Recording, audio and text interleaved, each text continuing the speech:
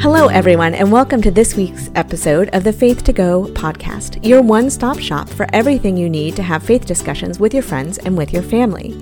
My name is Charlotte Pressler, and I'm the Youth Missioner for the Episcopal Diocese of San Diego. And I'm the Reverend Hannah Wilder, and I'm the curate at St. Mark's in City Heights in San Diego. And Hannah, well, thanks for being here with me again. First of all, Hannah, loving our weekly check-in. Oh, I'm so happy to do it. It's so fun. I love it too. Well, and the thing that I wanted to ask you today, Hannah, is yes, you are the curate at St. Mark's in City Heights, but I think right now you are also wearing a couple of other hats. I am. It's true. I'm here on the Faith to Go podcast covering for David Tremaine while he's on paternity leave. And I'm also covering for the Reverend Mary Lynn Colson while she's on maternity leave. So, you know, it's just a very exciting time in life for all of us. And a lot of juggling for you. You are somebody who juggles a lot of responsibilities in general, but you've added two more big ones right now. Yeah, it's kind of a big deal. I feel like I'm just masquerading as David and Mary Lynn, which is really fun. They have really cool lives, actually.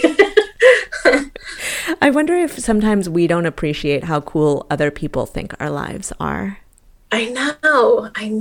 I feel really lucky to be able to be a priest and to work in the church and, you know, to walk with people through their highs and lows. And so right now, I don't know if I said, but I'm serving at St. Andrews by the Sea in Pacific Beach, which is Mary Lynn's church. And they're just a wonderful group of people. And I'm so happy to be there and to get to know them. Yeah, I think that's so special. And are they worshiping in person or online? They are worshiping in person and online. We have our services out in the courtyard outside, and everybody wears masks and stays distanced. But then it's also live streamed to their Facebook page. So, yeah, it's both. Well, and I like that. I think that one of the blessings of this time, and I use that word moderately, is the ingenuity that's come out of all of it. The way we've had to reimagine what it means to be church and have church and be flexible with each other. Yeah. And I think that, you know, only a pandemic would have forced the Episcopal Church into all this digital church, you know. It's amazing and it's great. And I like that we all do it a little differently, too. Me too. Well, and I think that maybe that takes us to our God sighting for this week, which I offered to share today. Where did you see God this week, Charlotte? Well, it's nice because I think it's another reflection on church being its best self. And that is, as everybody knows, one of my other hats that I wear is I'm also the Director of Youth and Family at Christ Church in Coronado. And this last Sunday was our annual meeting. And just like everybody else right now, that means it was on Zoom. But prior to that, we had our worship service. And all through the season of Epiphany, we have had the children of the parish reading the Psalms during the service. And the young person that read it this week, it was really powerful for me personally because I've walked with this child for a long time and his family and watched him grow both as a reader and in confidence, not just in his reading, but in being able to speak in person. And so when I made the ask, I was only 50% thinking that he was going to say yes, that he would do this, that log into Zoom and read to, 75 screens of people. But he did. He said yes, with his grandparents sitting on either side of him. And he read beautifully, not perfectly, but that's kind of the beauty of Zoom church. But he read beautifully. And the part that was so special to me was watching after he finished the chat just be filled with affirmation from him. And not just people who were friends of his family. These were just people who knew the courage it took for him to read and wanted to tell him how well he had done. And you could see his grandparents, because they were now back on mute, you could see his grandparents being like, oh, look at this one. And, pointing to the screen and whispering in their own little living room as to what was happening. And his smile just got bigger and bigger and bigger. And I thought that's what church is supposed to be. Yeah. That's church at its best. Yeah, the way we lift each other up. And it just felt like such a big God sighting on the internet. God is there too, even though we don't usually think so. But it was beautiful. It was really special. I love that. I love how that speaks to the community, the faith community really being a community, and loving this kid and supporting him through the chat. Yeah. That's awesome. And maybe a reminder that we should do that as adults for each other too. Imagine the power of that, of receiving affirmation for doing something. Yeah, and encouragement and just being each other's cheerleaders. I mean, I think that's the whole point, really, of what we're doing here, is to help each other out through life and to point the way. Yeah. And I would like to share, if it's okay, that I saw God in my friend's love for her dog who died last night. And she just walked with her sweet little dog all the way to the end and was waking up every 20 minutes to check on her. And it's just been like over a week of this. And, God is with us in those good times and the bad. And I just really saw God in her and her love for her dog. Yeah. I have to say that I really feel that the way we love our animals and the way our animals love us helps me feel closer to God. That's something about that purity. Yeah, I agree. I mean, dogs are closer to God for sure. I think most animals are. Maybe because there's less ego involved, but I feel like that's a whole other podcast. Yeah, totally. Yeah. So in just a minute, we will read the gospel and talk about that. But before we get there, we want to remind you that we really want to hear from you. We would love to hear about where you saw God this week. We would love to hear if you find a way to offer connection and affirmation to somebody else in your life and how that felt for you, because you don't get to know how it feels for them. You just get to guess. But we would love to hear about all of those ways that God is moving in your life and where you see God moving in your life. And the way you can do that is you can email us, faith2go@edsd.org. You can visit our website, myfaith2go.org, or you can contact us through Instagram. And any of those methods will get you right to us. And we would love to hear all about your life and also what you think of the podcast, what resonates for you, what you agree with. If you felt pushback when you heard us, you check in and let us know. Yeah, hit us up. We want to hear from you. Yeah. Start the conversation. If you got questions, I'm going to make Hannah answer them, though. Awesome. Bring it. I know, right? You didn't know that was your new job, but it is. All of that to say, I think that brings us to the gospel for this day. So today we are going to read Mark chapter 9, verses 2 through 9, and that is for the last Sunday after the Epiphany, which will be February 14th. Mark chapter 9, verses 2 through 9. Jesus took with him Peter and James and John, and led them up a high mountain apart by themselves. And he was transfigured before them, and his clothes became dazzling white, such as no one on earth could bleach them. And there appeared to them Elijah with Moses, who were talking with Jesus. Then Peter said to Jesus, "Rabbi, it is good for us to be here. Let us make 3 dwellings, one for you, one for Moses, and one for Elijah." He did not know what to say, for they were terrified. Then a cloud overshadowed them, and from the cloud there came a voice. "This is my son, the beloved. Listen to him." Suddenly, when they looked around, they saw no one with them any more, but only Jesus. As they were coming down the mountain, he ordered them to tell no one about what they had seen until after the Son of Man had risen from the dead. Wow. Thanks, Charlotte. Mm-hmm. Every time I hear it, it just knocks my socks off. I love the Transfiguration story. Mm-hmm. And I would love to give a little context, if that's okay. Yes, please. Okay, so this is Mark chapter 9, and this is like right in the middle of the story arc of Mark, and the action is really ramping up. I mean, from here to the crucifixion, it's just like a mad dash. It's just one thing after another, which Mark is always like that, but it's really just, I mean, there's 7 more chapters of Mark after this, and it's like amazing thing after amazing thing all the way to the cross. So just a reminder too about who Moses and Elijah are. They're 2 huge figures from Hebrew scripture. Moses is really associated with the law because he is the one who received the law from God on the Mount Sinai. And the first 5 books of the Bible are considered the law, the Torah. So, and then Elijah was one of the greatest prophets. And in Jesus, we see a connection between the two of those. I mean, Jesus is considered the embodiment of both the law and the prophets. And so he even says in scripture, I came not to abolish the law, but to fulfill it.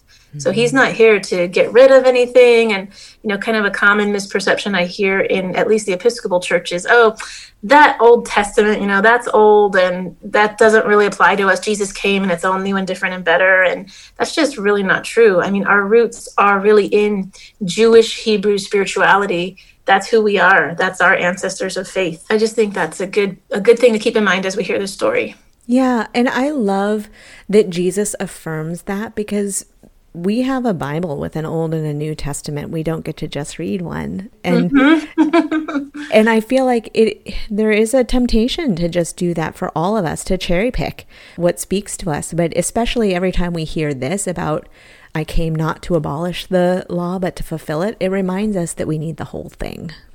We really do. That's a great point. And that's why I love the Episcopal Church or the Anglican way, because it's about being big enough to really accommodate all views and beliefs. And, we're all one. We're united in prayer. Yeah. So. Yeah. And I think that takes us to time to discuss everything that is in this section of scripture. And Hannah, you have our first point today. I do. And I really wanted to talk about how Peter speaks to me in this passage, because he's so much like me, or I'm like him. He just shows us humanity so well.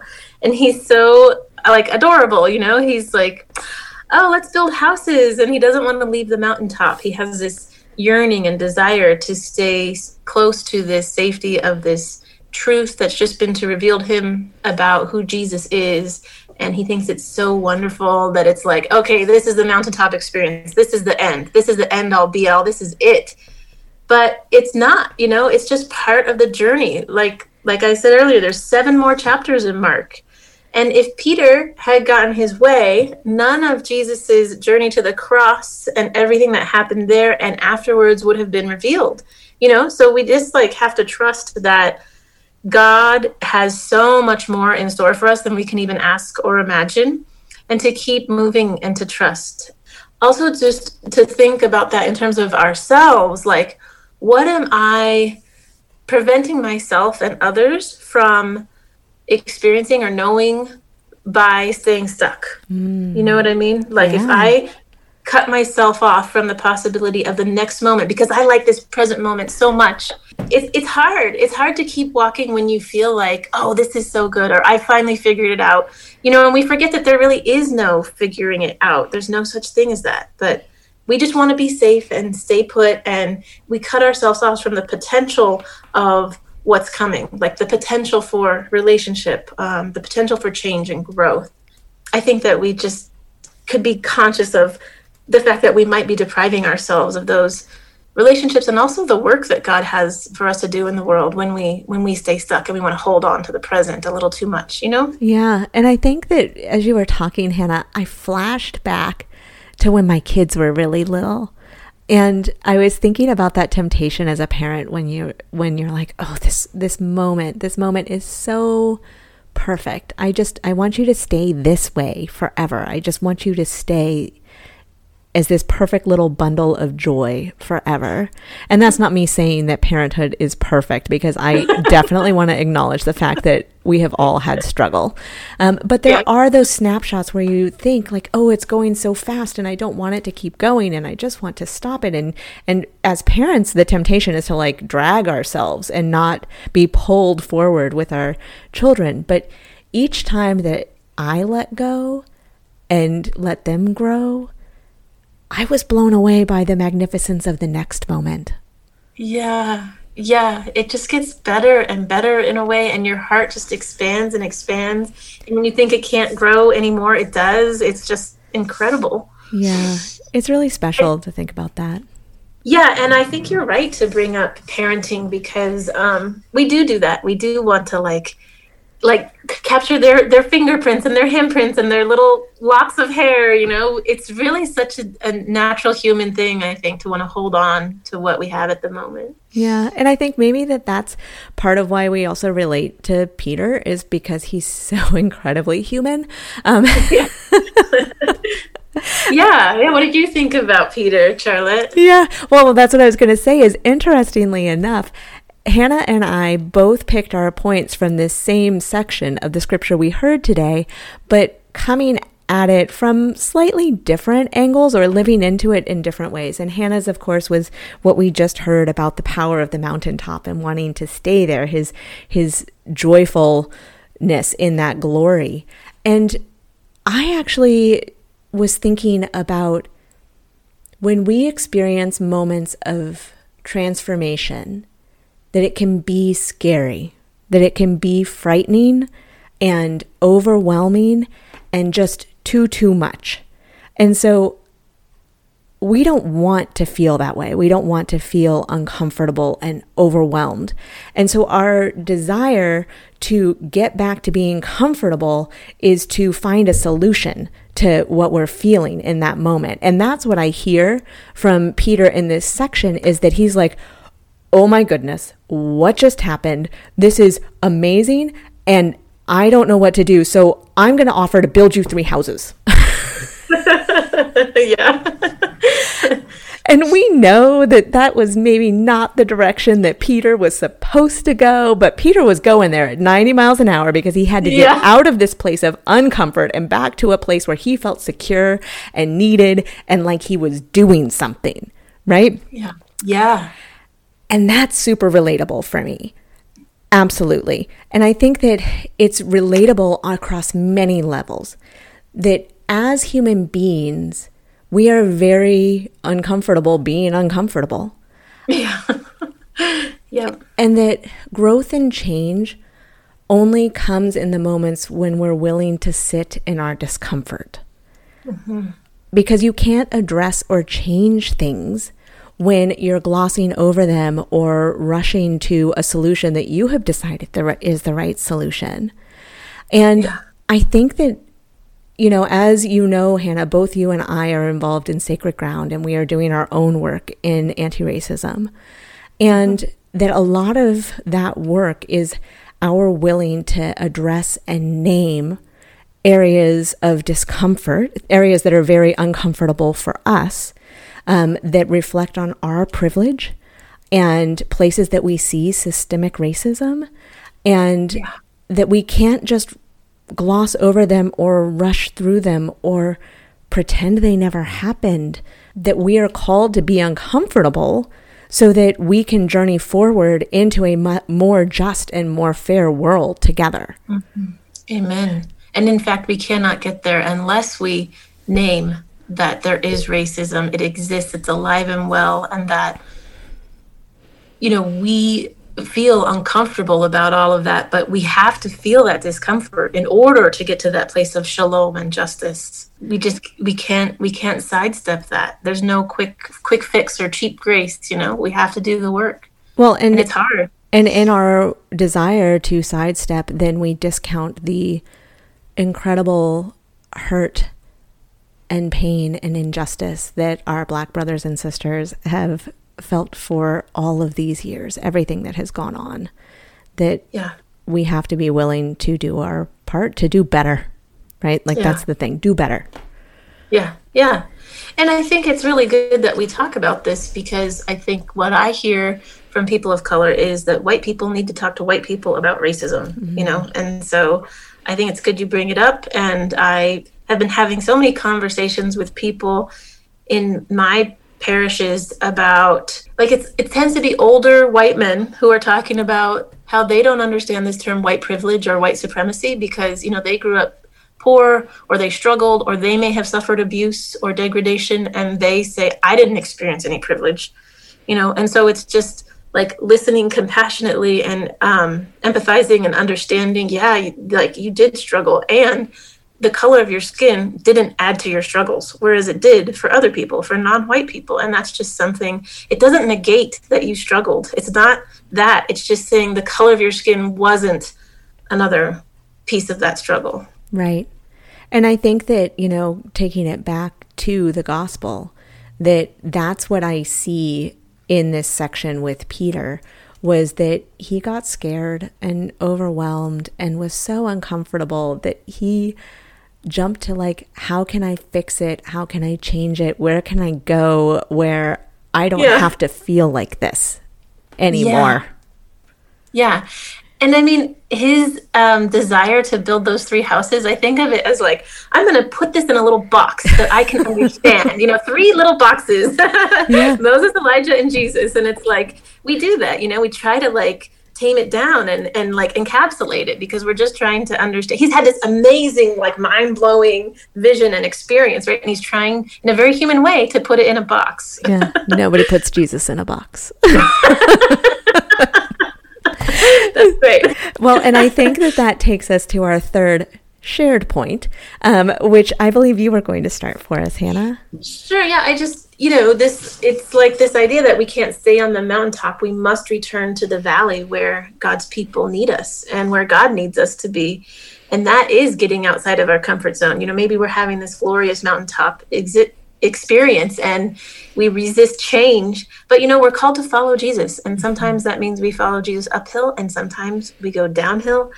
And that following Jesus, it's never been something that we signed up for because it was supposed to be easy. Jesus called us into change and growth and prayer and service and learning, and that can be scary, but we're always being transfigured and transformed, and we're always on a path forward, and it's just more real. Like it's crazy to think that we can always stay in these relationships with people, and that people will never change, and relationships will never change, and situations will never change. And I just think that one of the most painful things that we do to ourselves as human beings is to like attempt to live outside reality by thinking that nothing's ever going to change. And I think that one of the things I think is so interesting about this is that, we think about Jesus coming down from the mountaintop and them going with him. And I can't help but think about the church and how we are so comfortable in our pews with our beautiful stained glass windows and the music and the beautiful prayers and all of those things. And then there was a global pandemic and none of us can be in our buildings, and we are forced to go down the mountain and out into the world and be the church on Zoom and the internet and the grocery store and all of those things that none of us saw coming. Church was what happened on Sunday inside the building. And, even though we knew in our hearts that that's not what it meant to be the church, that our lived reality now is that is not what it means to be the church. And then it happened in like a week. It was like 1 week we were open and the next week we were closed, and it's like, boom, figure it out. Right. Well, and that it's just been this ongoing and constant evolution for all of us, right? Like each time we think we've got it figured out, we are reminded that we have control over nothing, and that we have to just offer each other grace with technology and be willing to walk together. And that is what discipleship looks like to me, being willing to walk with others, to follow Jesus together, to learn and to grow. And we had to come out of the building and go be the church, the same way that they had to come down the mountain and keep continuing the work. Yeah, and to know that through it all, we are God's beloved, in whom God is well pleased. And, we're doing our best and we're struggling and failing all over the place, but you know what? We are God's beloved. So hang on to that this week. Hang on to that this week, my friends. And so on that note, that is 3 points. We have done it yet again. The first was the Reverend Hannah Wilder's, which spoke to the humanity of Peter and his desire to stay in this glorious experience up on the mountaintop. And then we went into mine, the second point, which was the other side of Peter and his fear and worry and uncomfortable feelings, leading him to jump into action where maybe that wasn't exactly what he needed to do in that time. And then the reminder that ultimately, no matter what we do, our third and shared point was that we are on this journey with Christ. And sometimes that is uphill and sometimes that is downhill. Sometimes it is in church buildings. Sometimes it is out on the street. And often lately, it is right here on the internet. Right here on Faith to Go on your podcast. That's right, in your ears as we speak. Yeah. And so, friends, we commend to you, if you've enjoyed our conversation today, to go back and read this gospel. It is Mark chapter 9, verses 2 through 9. Utilize the resources on the website. Send us an email with your thoughts and where you saw God this week, because we want to be on this journey together and to walk together and to learn together. So let us know where you are experiencing God and how this gospel resonated for you. Which side of Peter did you see? Yeah, we want to hear from you. And until next week, we say goodbye, everybody. Goodbye, everybody. Over and out. Over and out.